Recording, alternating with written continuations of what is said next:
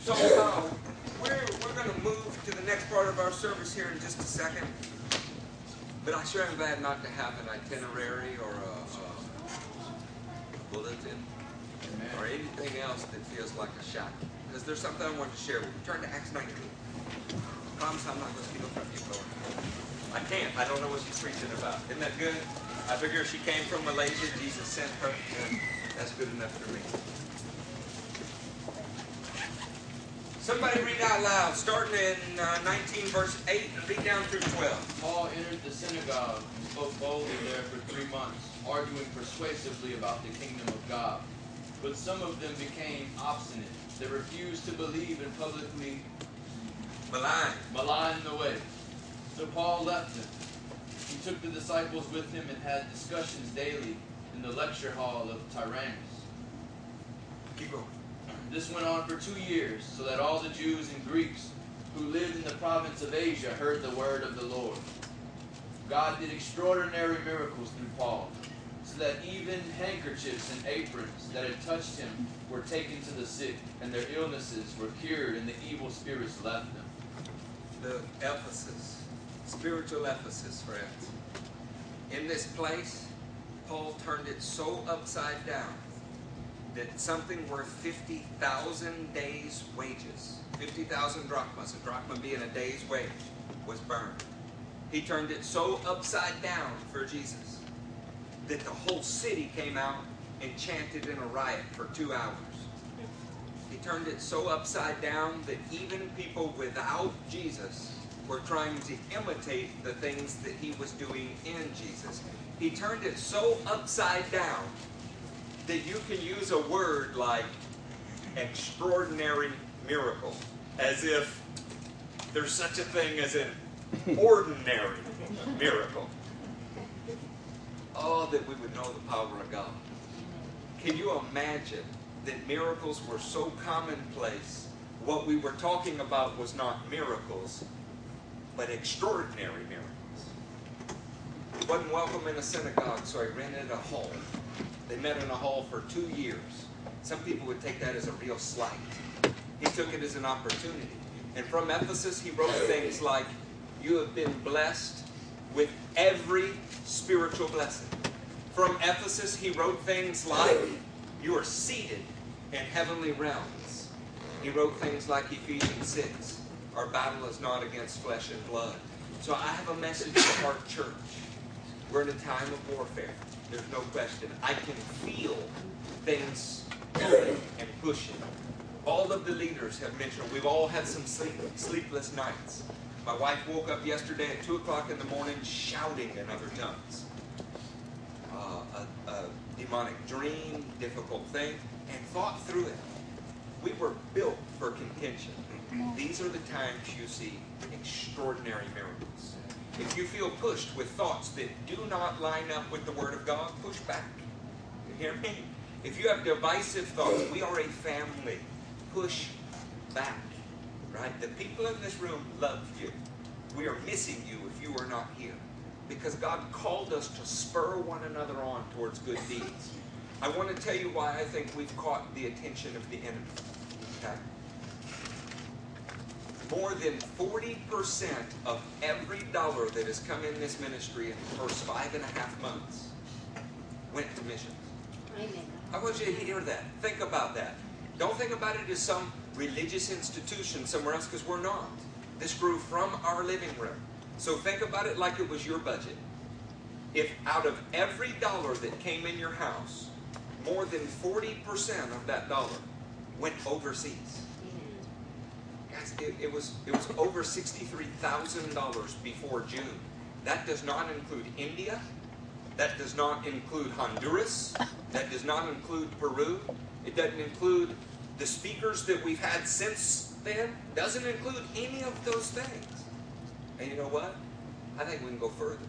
Because we serve a God who will do extraordinary miracles. If we can get our eyes off of the selfish, how do we get blessed, and on to the sacrificial, we have paved the way for the extraordinary. I don't much care whether we meet in that field, whether we cram into a living room, or whether we have to rent more buildings. Makes no difference to me. My entire goal is that we touch the world for the gospel. Amen. That's the entire goal. I spent more than 160 hours on airplanes this year. More than 20 countries. Now, that's an easy statistic to spit out there. But my ankles swell like a pregnant woman. There's a reason we are on a mandate to do this. We're on a mandate because we received it from the Lord. So I'm asking you with all of your heart to pitch into everything that's going on in this ministry. It is not some organization. This is a family. And at the end of the day, there is no headquarters in Springfield, Missouri. There is no long list of people that are unseen somewhere. It is what you made it, right here. But I am so proud of what you have made it, right? There was a time we could not gather 3 people to hear us speak. There wasn't. But Jesus is doing something here. And He's increasing our influence because we have the right message. And we're not the only ones with the right message. You're going to hear the right message from Malaysia. You're going to hear it Sunday from Peru. You heard it a couple weeks ago from Sri Lanka. Do you not feel blessed? Yes. We have a schedule that looks like a mega church, and we model ourselves after a mini church pastor named Jesus. Right?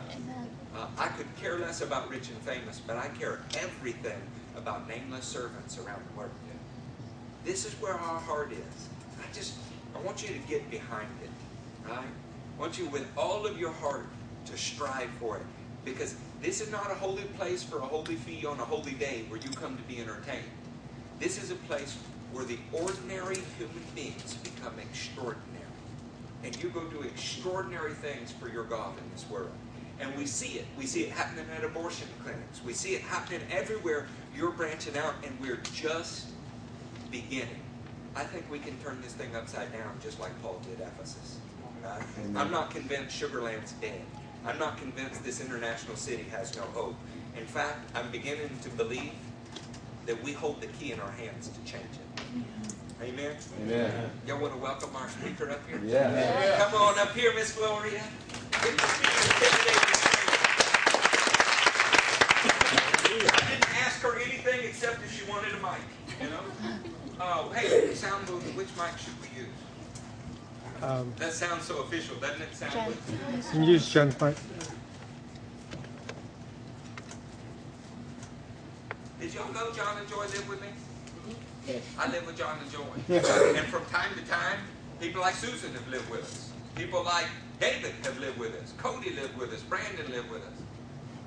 The church becomes a powerful thing when nothing belongs to you anymore. Everything belongs to Jesus. Right? Yes. Come on. What do you think you have in your life that would bless somebody else on the other side of the world? I just encourage you to begin thinking like that. We're about to go to Honduras. We're sitting around scraping together our pennies thinking about what it is that we need. We don't need money. We need sacrificial lives.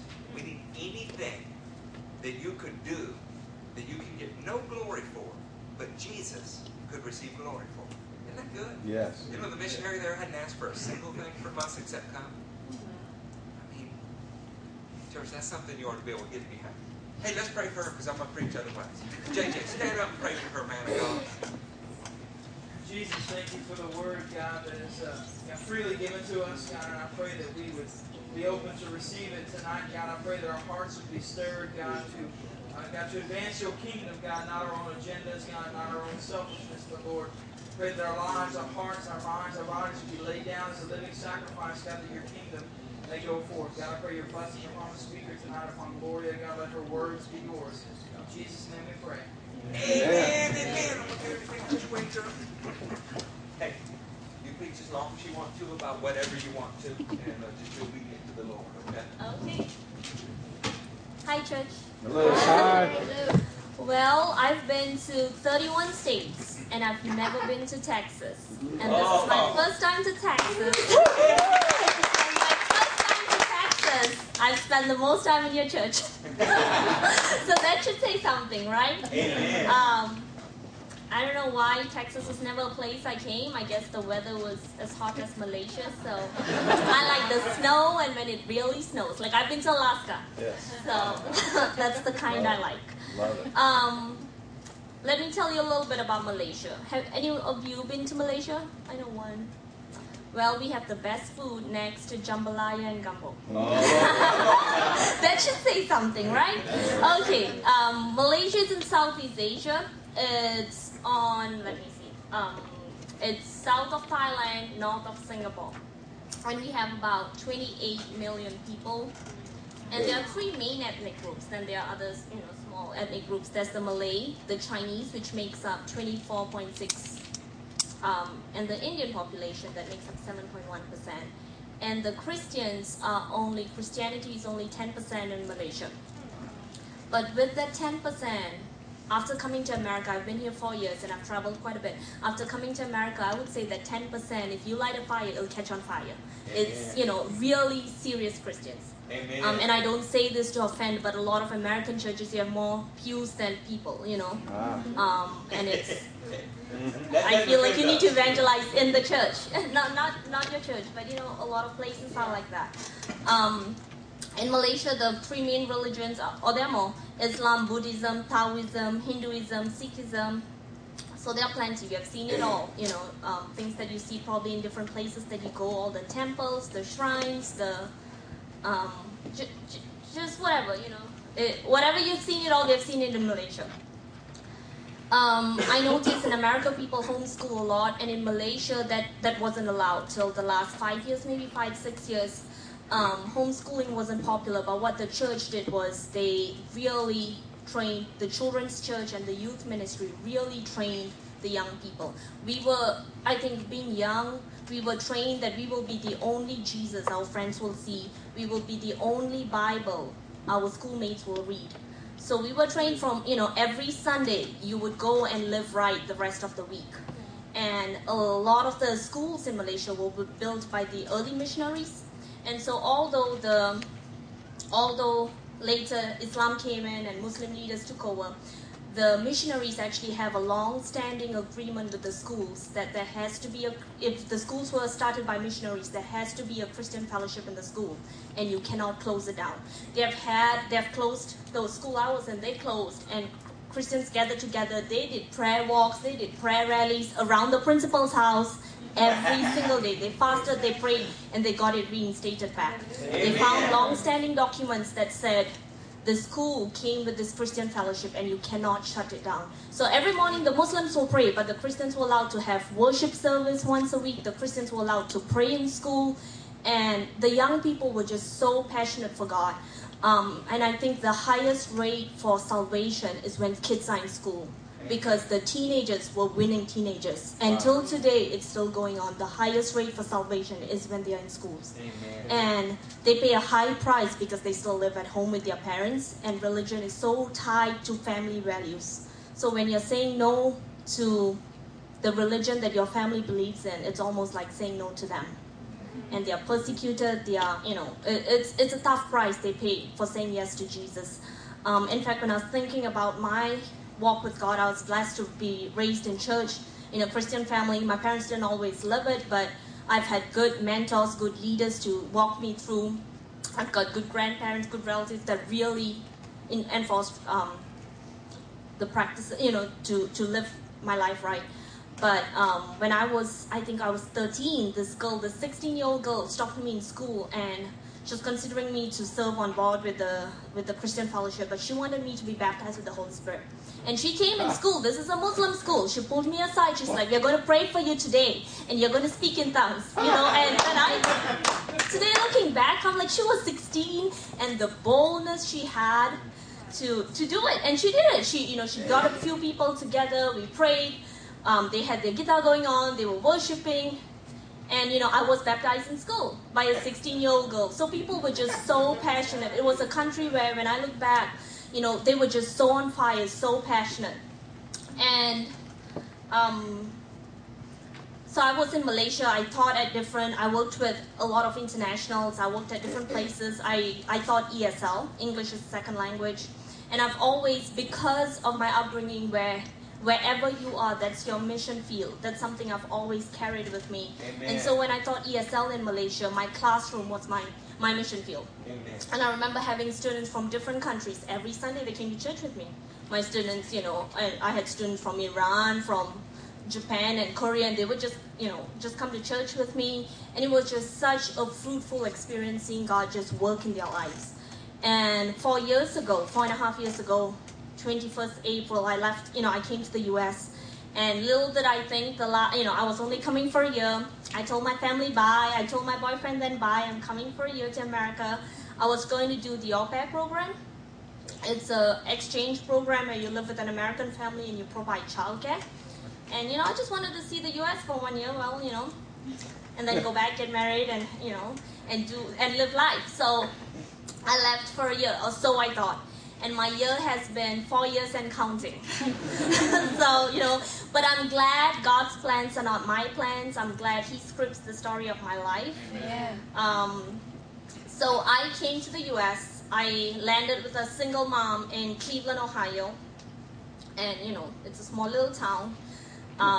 And I stayed there for 4 years. For 4 months. I landed in Cleveland. I stayed there for 4 months. And in that 4 months, and every time when God's going to do something great, there's bound to be opposition.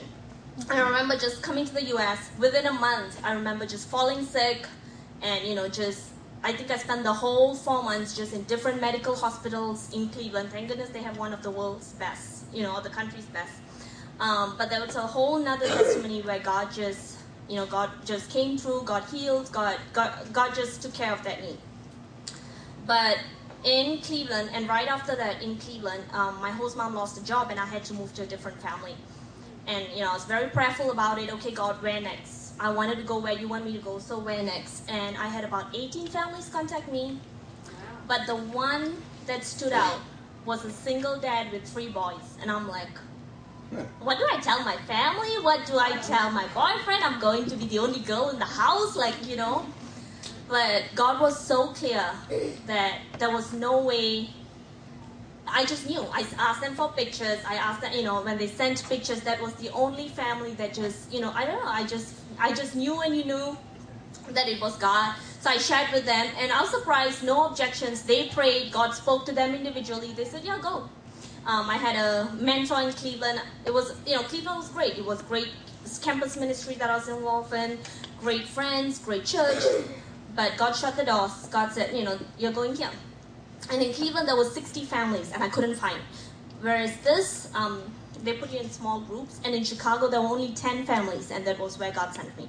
So anyway, before I get there, they will tell me the youngest boy, his name is Billy, the youngest boy was diagnosed with Asperger's, a spectrum of autism, and he didn't speak. So they told me, well, you can make it around, but this is it. The youngest boy didn't speak much. He just started speaking a few words.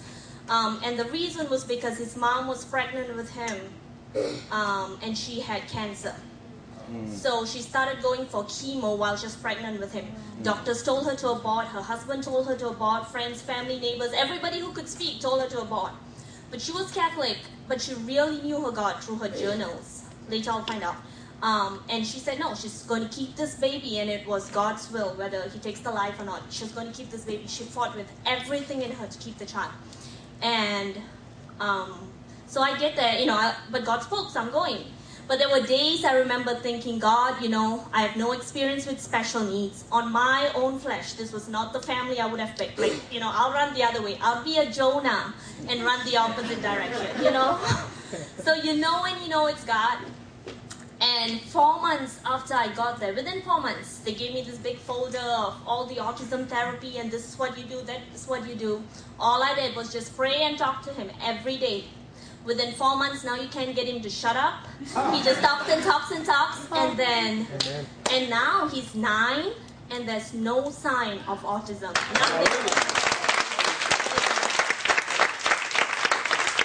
And it's only Jesus. There's only Jesus. And every time when someone tells me, well, maybe we should abort because, and I remember writing, I read a lot of blogs, and when people are arguing about pro-life, well, maybe because of cancer this is allowed. I always tell them, this boy is a living, walking miracle of a God that lives. Amen. Because she chose to honor God. Amen. The mom actually lived after he was born. She lived for 4 years, and then the cancer came back, and it was in her brains, and then this time she didn't make it. And the other neat thing is, later I'll find out, just before I left, her friend will come by, and the friend will tell me the mom actually prayed God will send someone to work with him for 4 years. So that he would have some form of stability. And the friend didn't believe. She was like, who would come to a house with 3 boys, a single dad, and stay for 4 years? She thought, this lady's crazy. And even the au pair program, you can only stay 2 years. So the friend didn't say anything, but when she saw me at close to the end of my 4 years, she was like, you're still here? This woman prayed. And I laughed at her. I thought, she was fake. This won't happen. But I was just thinking, she passed away, but her prayers didn't die. Amen. God just orchestrated every detail. Because if I were to come from Malaysia, there was no way I would have chosen that family. I just knew Cleveland had to happen because, God had to. That's how God was. The only way he was going to get my attention. And moving to Chicago was rough. Moving to Chicago, it's just a cold city. People were nice, but the city was nice, but people were cold. People were, I don't know. And church was dry. You can ask Joellen and Charlie. It was a rough beginning. It was just, we felt like we had to evangelize in the church. The church needed Jesus more than the world, And if I were to sum up my years in the U.S., I would say it's to run after God with reckless abandonment. Amen. With blind faith, trust, and obedience. And there's always a price to pay, But it's saying yes over and over, and you'll really see God work. So I just did day-to-day life. I was just a babysitter. You'll think, well, mom staying home, just watching kids, it's boring, play dates. But I really prayed, God, let this be my mission field, and you show me how to do this. I mean, it's just babysitting. It wasn't fun. But it was just so amazing. There were 10 girls in that little suburb I was in, from all 10 au pairs. And by the end that I left, all 10 will hear the gospel. All 10 will come to know Christ one way or another. Some really made significant changes. Some have gone home where their families have gotten saved. And I'll just share some with you. There was this girl. She was from Switzerland. And she was wild. I mean, the wild of the wild lot, She just had more men in her life than you can count in a week. She just partied a lot. And I grew up sheltered. So I grew up in the church. I grew up sheltered. So it was too much. But I didn't have friends in church. So during the day, we would spend time. We'll have play dates. The kids played together. We would talk. But God really gave me no, not in the beginning. So I'll bring her to church. And every time worship came on, she was a mess. She was just in tears. But she was so hard that she was like, I'm fine, it's okay, I'm okay. She would not admit God was working in her life. And I was stubborn. I just felt, God, I'll send other people to talk to her. I'm not talking to her. I just felt, her mess was too much for me to deal with. And every week, she would come. She'll just come. Curiously, she'll come. And every week she'll be in tears. But I wouldn't talk to her. I'll pray God work in her. And other people were making plans to talk to her. So I was like, okay, God, I brought her. Other people has to be. But I remember one day God speaking to me through the woman at the well, where he, and it really jumped up on me, where he stopped for the lady at the well. He crossed racial barrier, gender barrier, culture barrier, and he stopped for her. And if he could stop for her, then I had no excuse. Amen. And, and when I started working with her, I just started sharing with her and praying with her. And then God sent Joellen and Charlie, and they took off with her. So it was just so beautiful because her life was totally transformed. And then she made peace with her father after that. It was just so beautiful to see God just work in her life. And then later along the road came another Mexican girl. And she was just the sweetest little thing, during the day. But at night, she was also a crazy party girl. Like I've never, just really crazy party. A lot of men. She drank more alcohol than she did water. She just, I've never seen anything like that. And all 10 were all the same. So they all clicked together, and I was the only one that was, not part of the crowd. So anyway, but this was my mission field. This is what I prayed for. This is what God gave me. So you deal with it, And her testimony was so beautiful. I think she went to a church, and in Chicago, it's hard to find a church. We never found a church that spoke in tongues. She actually went to a church that spoke in tongues. Wow. And she'll go to church. She'll go to church with us. She'll party all day on Saturday. We went for a Sunday evening service. And so she'll go to church. For the whole year she went to church, nothing made sense to her. Nothing clicked. But one day a South African girl will actually invite her to church, and she would go to church, and then the girl will ask her, so how do you like my church? And she's like, well, it's good, but why do they speak South African if they're in America? And she'll actually tell them, no, she'll explain to her they were speaking in tongues, and this girl was so curious.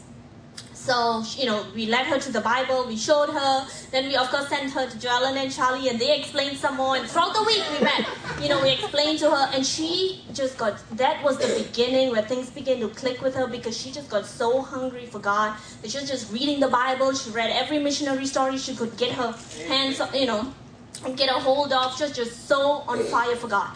And she accepted Christ shortly right after.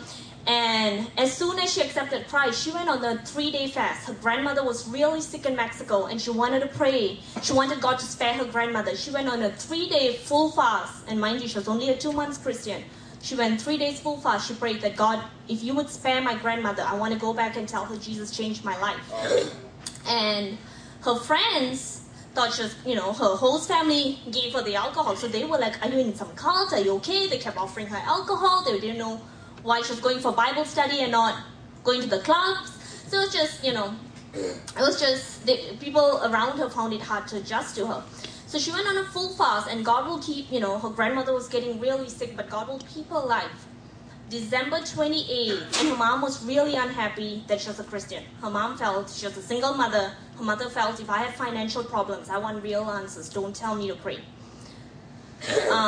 But December 28th, she would go back. She was going back to Mexico for 10 days. The night before we meet, we pray. Before she goes home, we are praying because her friends are waiting for this party girl to come back. She's no more that girl. She gets to O'Hare Airport, and they tell her she cannot leave. Her passport expired. Oh. So she surrenders her passport, and they say no. It expired in September. This is December 28th. So there's no way she could leave the airport, and so she calls me just crying and just like my passport expired. And the only thing I remember praying was Don Moen's song, God Will Make a Way Where There Seems to Be No Way. I was just like, God, this is a 2-month Christian. She fasted 3 days. You better do something, I cannot imagine. I just couldn't imagine driving this crying girl home when, she really prayed. She really believed. She really fasted. And so we are praying on the phone. And then this woman comes up to her and she asks her, what's wrong? She explains. And then the woman takes her to the computer, and her name is no more on the passenger list. That's been removed. And so the woman's like, I don't know what I can do with you, but let me see. She walks in. 10 minutes later, the woman comes back, a boarding pass in hand. But before that, she's like, can you call my mom in Mexico, tell her don't leave because of the drug war? I don't speak Spanish. The mom doesn't speak English. There's no way I could talk to her mother. And her mom was already 3 hours away to the airport. Wow. So it was just so much craziness. It was so much better if God just solved it. So anyway, so we, 10 minutes later, this woman comes out, the boarding pass in hand, and the woman takes her by the hand, checks her bags and both her bags in for free, walks her to the gate. She doesn't need to do any explanation. The woman explains everything. This is O'Hare. I mean, you're not talking some small, airport in the boonies. This is O'Hare International Airport. This doesn't happen. So she walks her through security, explains everything. And at the gate, the woman tells her, this is as far as I can come with you. Just pray in Houston. They don't see your passport. And, in Houston. And then she calls me, what God did? And she was so excited on the other end. And then she gets to Houston and she's praying. She's like, I'm going to pray God blinds their eyes, like how he blinds the eyes of the people in China when they smuggle Bibles in. And I'm like, she read enough, She's taking God at his word. And she gets to Houston and she said they check everyone's when it came to her, they just waved her in. Nothing else, no questions asked, they just waved her in. So she would get to Mexico with no, with no passport. Because the passport was expired, but that was the beginning of her mother's salvation. Because her mother knew there was no way her daughter could have been on that flight if it wasn't for Jesus. So in that 10 days, her mom will get saved, and they spend the best time just praying, reading the Bible. It was just so beautiful to see.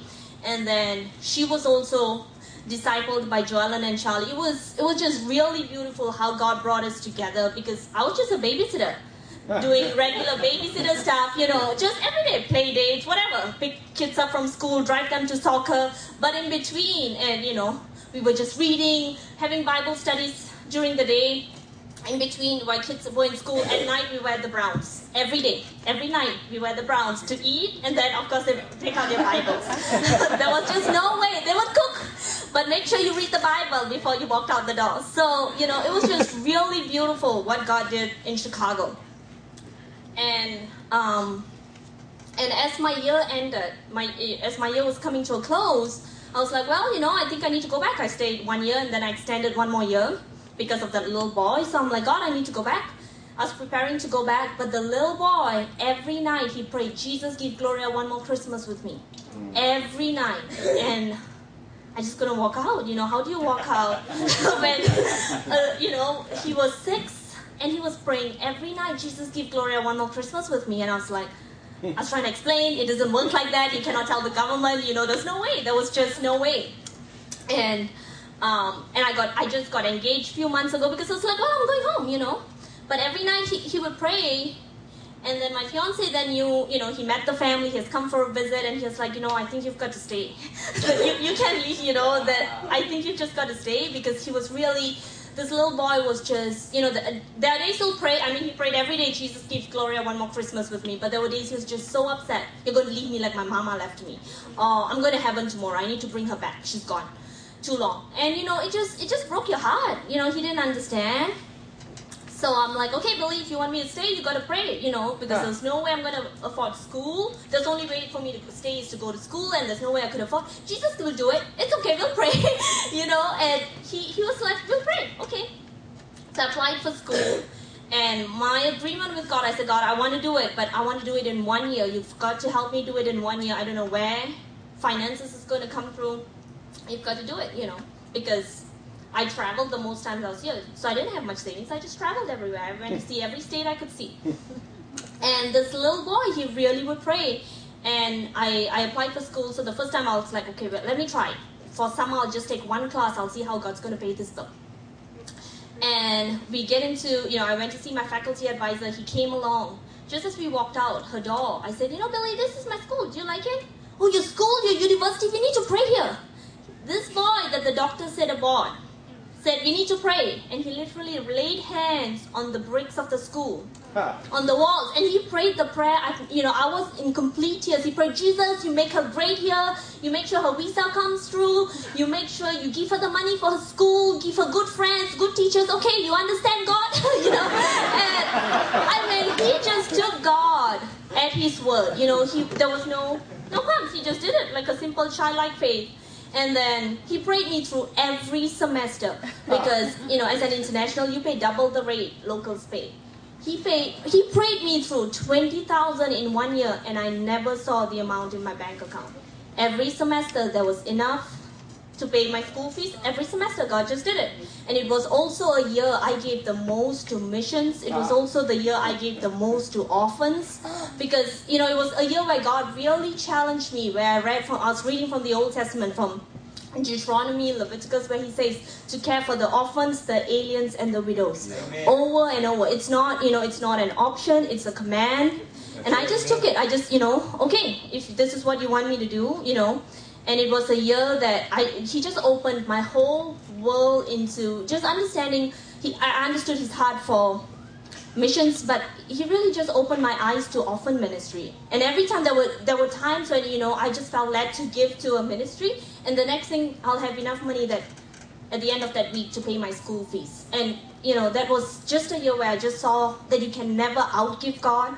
It was a year I saw that how to just run after him with reckless abandonment, where you lay everything down. You lay, your family down, your fiance down, everything, and just run after God. If this is the road he calls you to walk, you walk. And so when I finished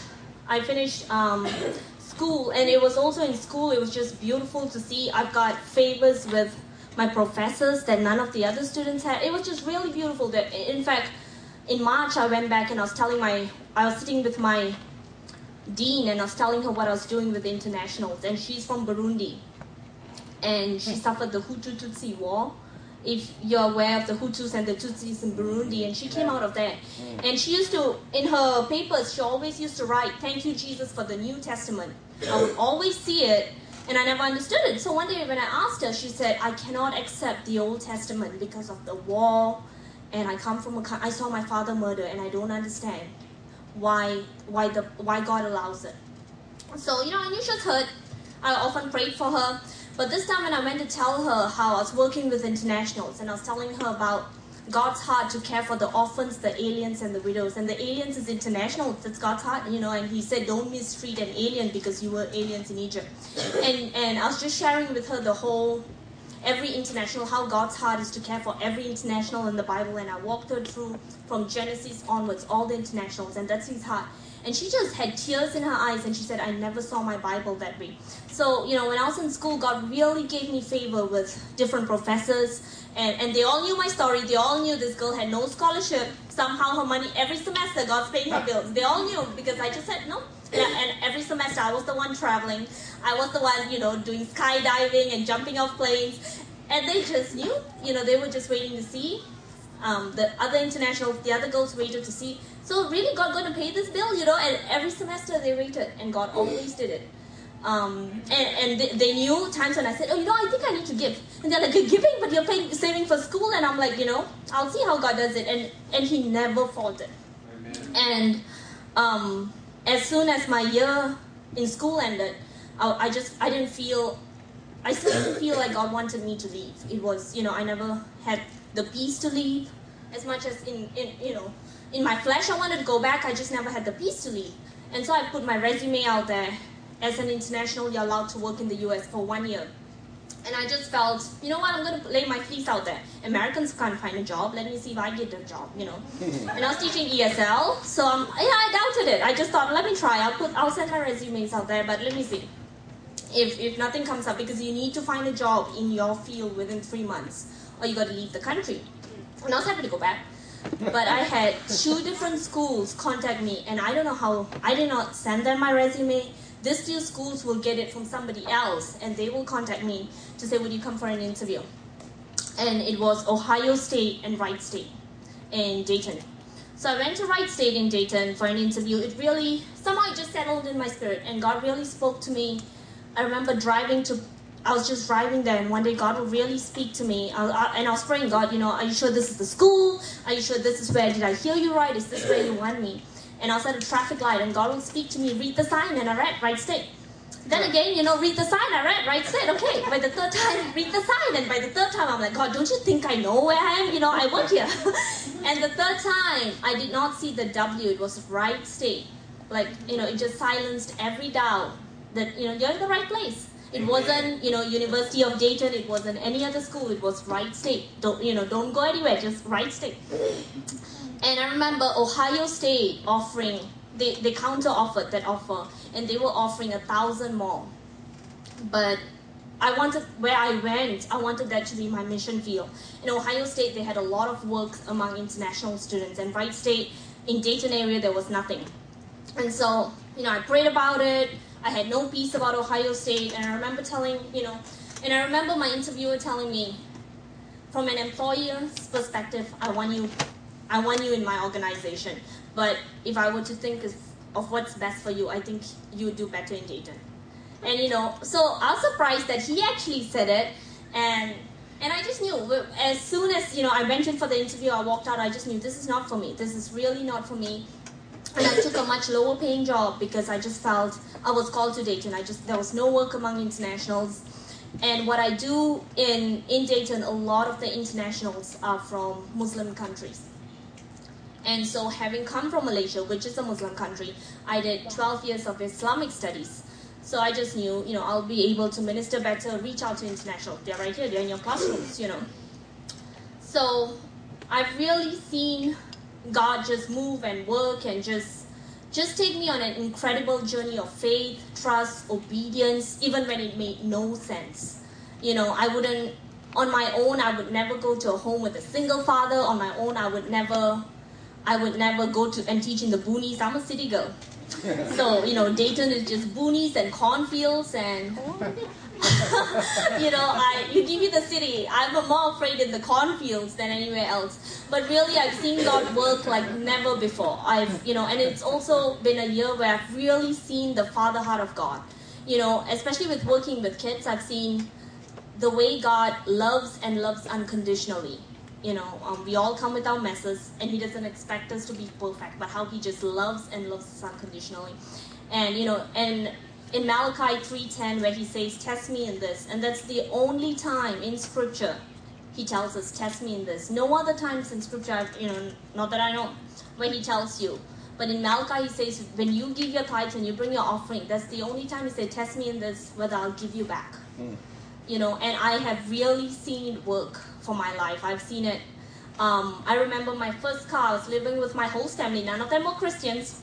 The mom was Catholic, and she knew her God through her journals, but nothing. The dad didn't practice it. The older two kids didn't.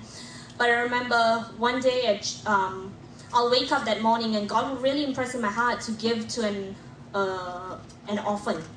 Online, I was following the orphan for a while. I was giving, for someone's birthday, I'm going to give you gifts through giving to an orphan.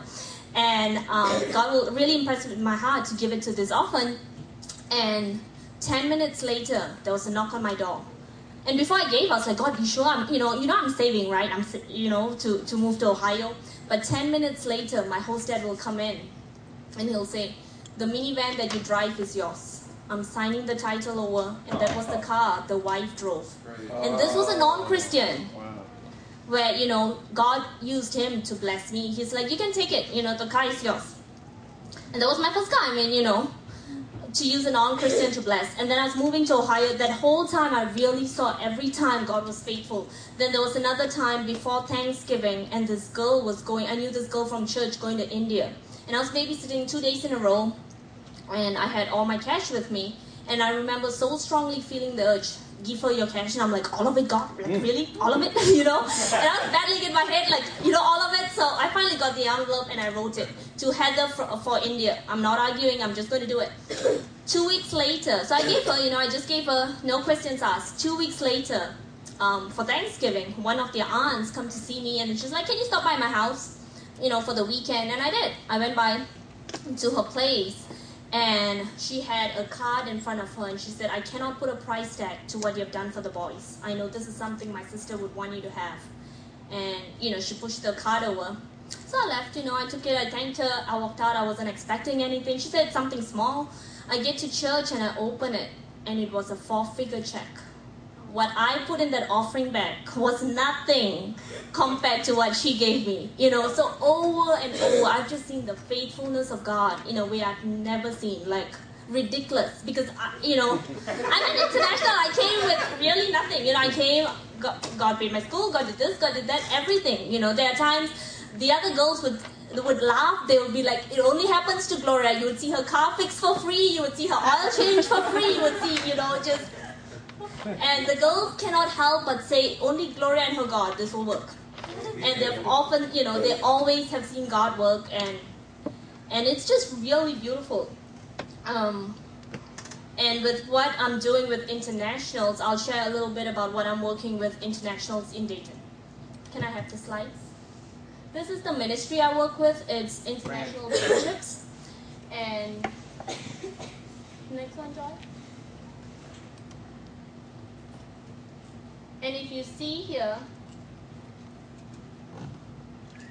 click on it. There are 2 biblical strategies where God's people go to the world, and it's the Great Commission from Matthew 12, 18, 19, and 20, where we are called to go into all nations. And then the world comes to God's people in Acts 2, 5, and 41. Let me read that to you.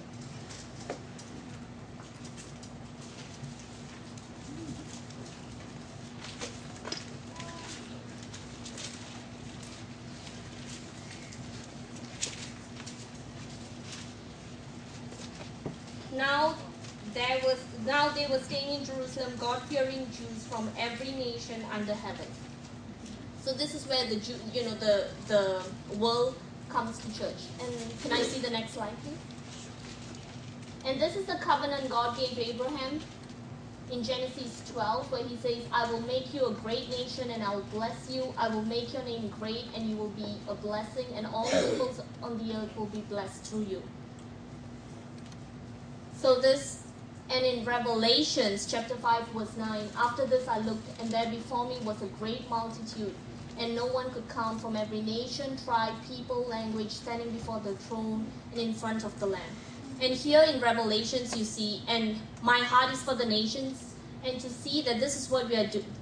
This is something we'll be doing for eternity. This was John's revelation. Amen. That we will stand before the throne, every nation, every tongue, every tribe. So if you're going to be doing this for eternity, might as well start now. You know. And why I work with internationals, and why we should all work with internationals, it's scriptural. The Bible cannot be properly understood apart from the roles of internationals. And I'll explain. But the next slide, please. And here we'll look at all the internationals that are mentioned in the Bible. If you actually take your Bible apart, from Abraham, Joseph, Daniel, Ruth, Ezekiel, Moses, Nehemiah, the nation of Israel, and even Jesus was an international. If you actually if you actually looked at your Bible, every international that's mentioned, so you really see God's heart for the nation. And I never so much thought about Jesus being an international until a few weeks ago. I met a Muslim girl, and she walked into this class. I was just sitting there thinking, God, are you sure this is something you want me to do? Spot raising is slow. I don't really like the boonies. Are you sure? Did I hear you right?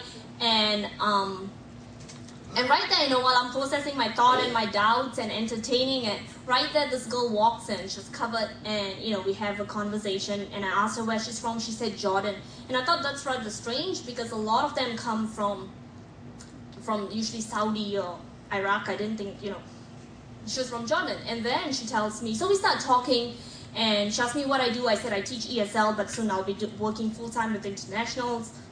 I'm trying to bridge the gap between internationals and Americans. And and right there she's just crying. She pulled a chair up. Maybe you can help me.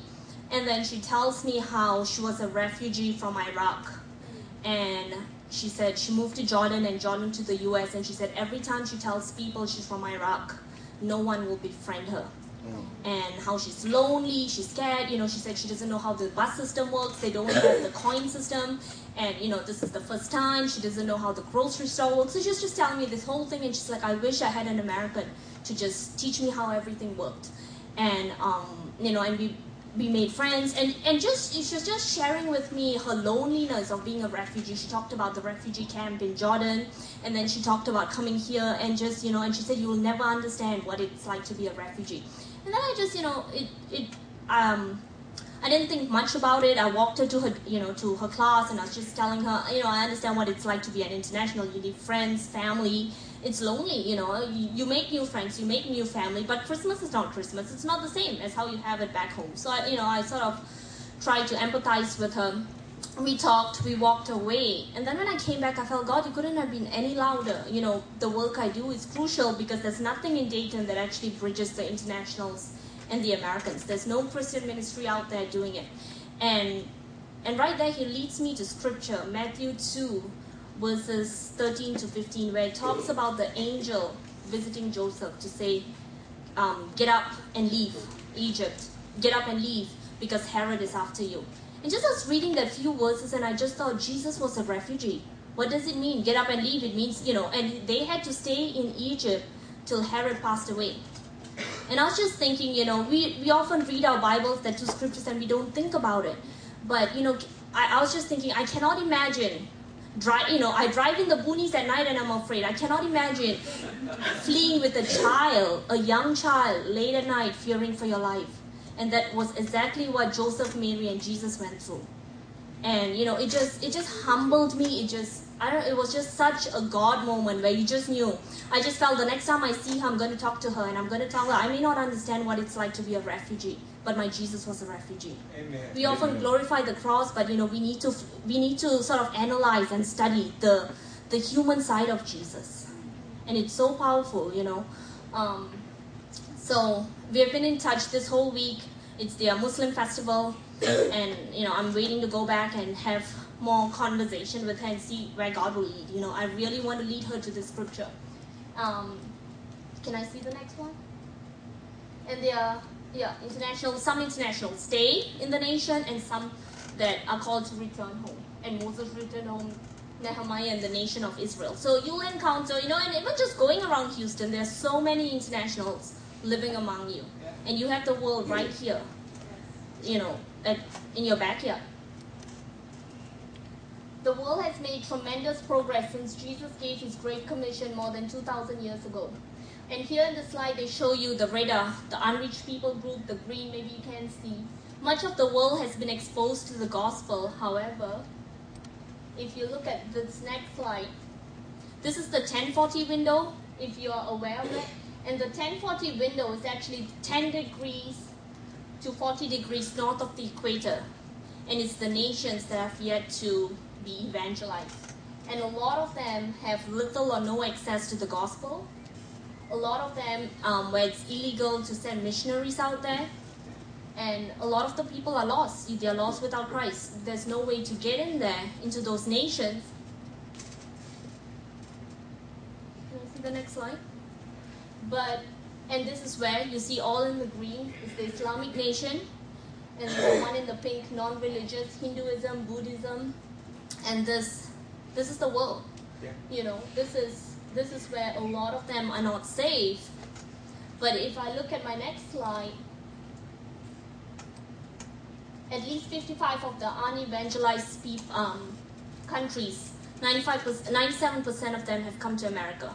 A lot of them are in the US now, pursuing higher education. 2/3 of the world population live here. Islam, Buddhism, Hinduism, and they are centered in the 1040 window. 90% of the people in the window are unevangelized. 1/25 or 25% of Christian mission giving is going to mission work here, and that's, for a Christian nation, that doesn't say much. It doesn't. Can I see the next one, Joy? And here, I just moved the globe to where Texas is, and the nations have come here. So you don't need to go far.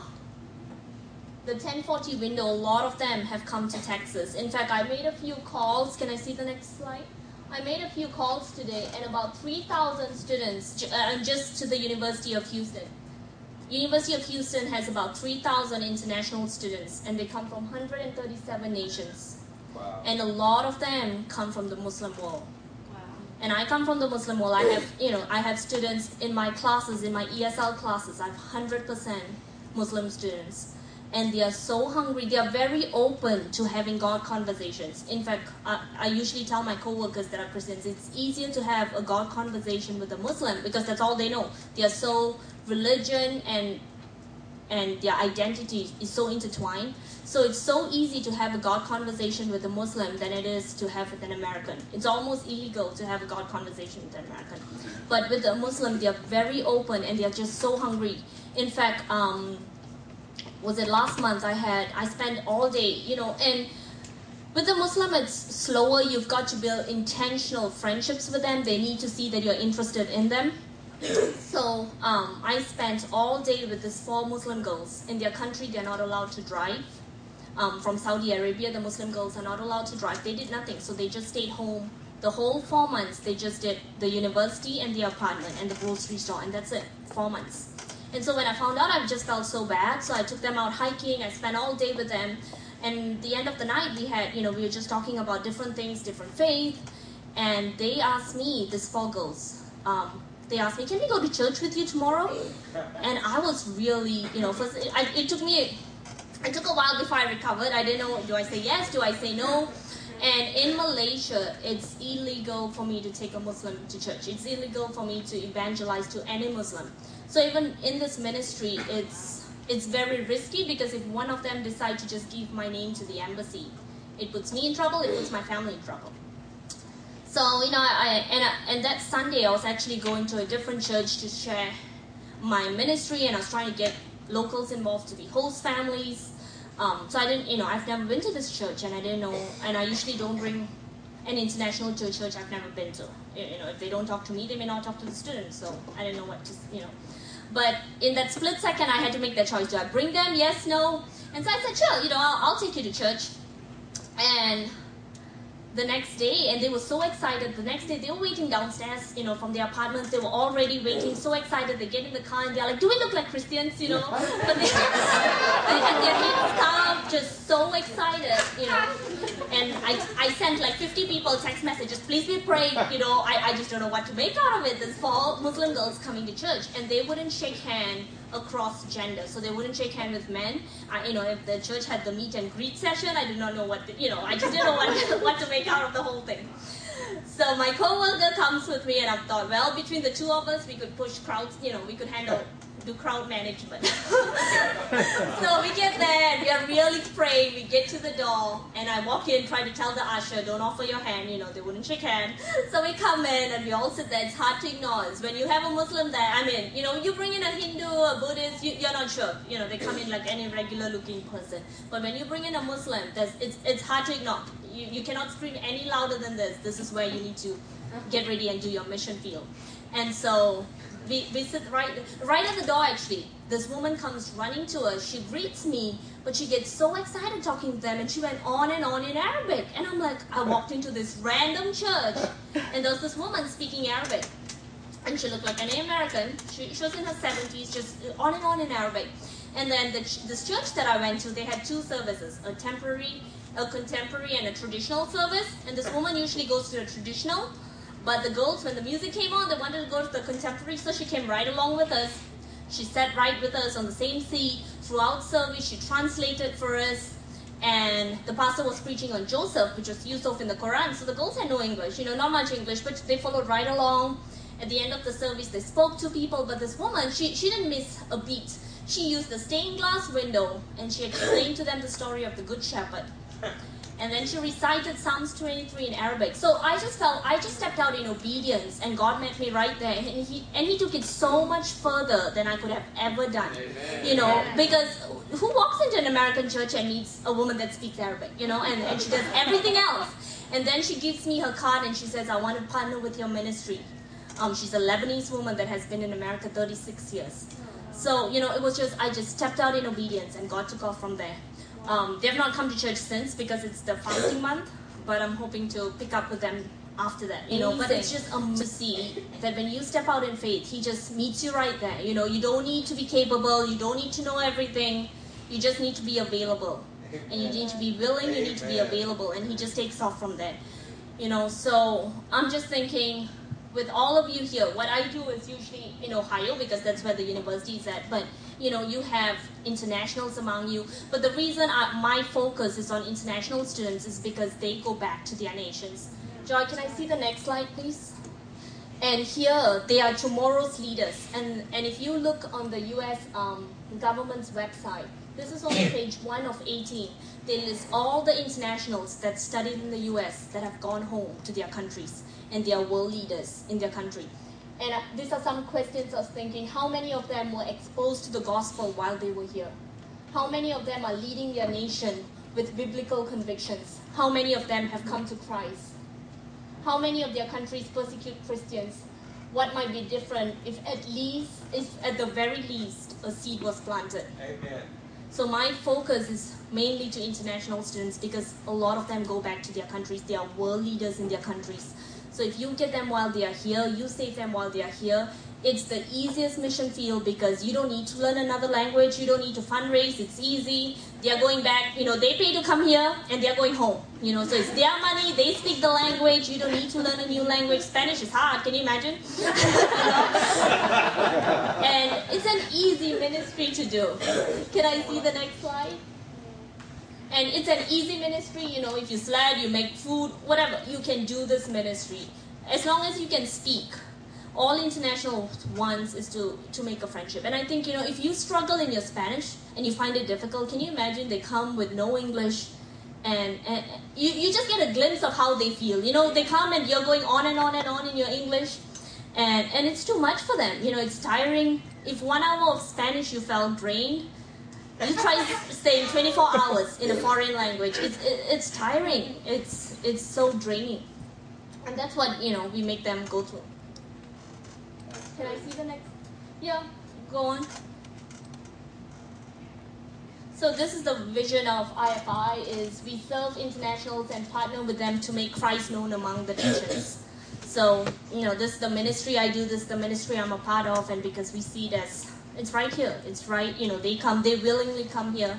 And the different things we do is, IFI has now become a mission sending ministry. We have one in Sudan, a guy that came to the US, he got saved, he's now in Sudan.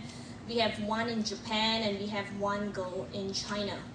And they've all been really, and the IFI pastor actually goes and visits in these different nations once a year.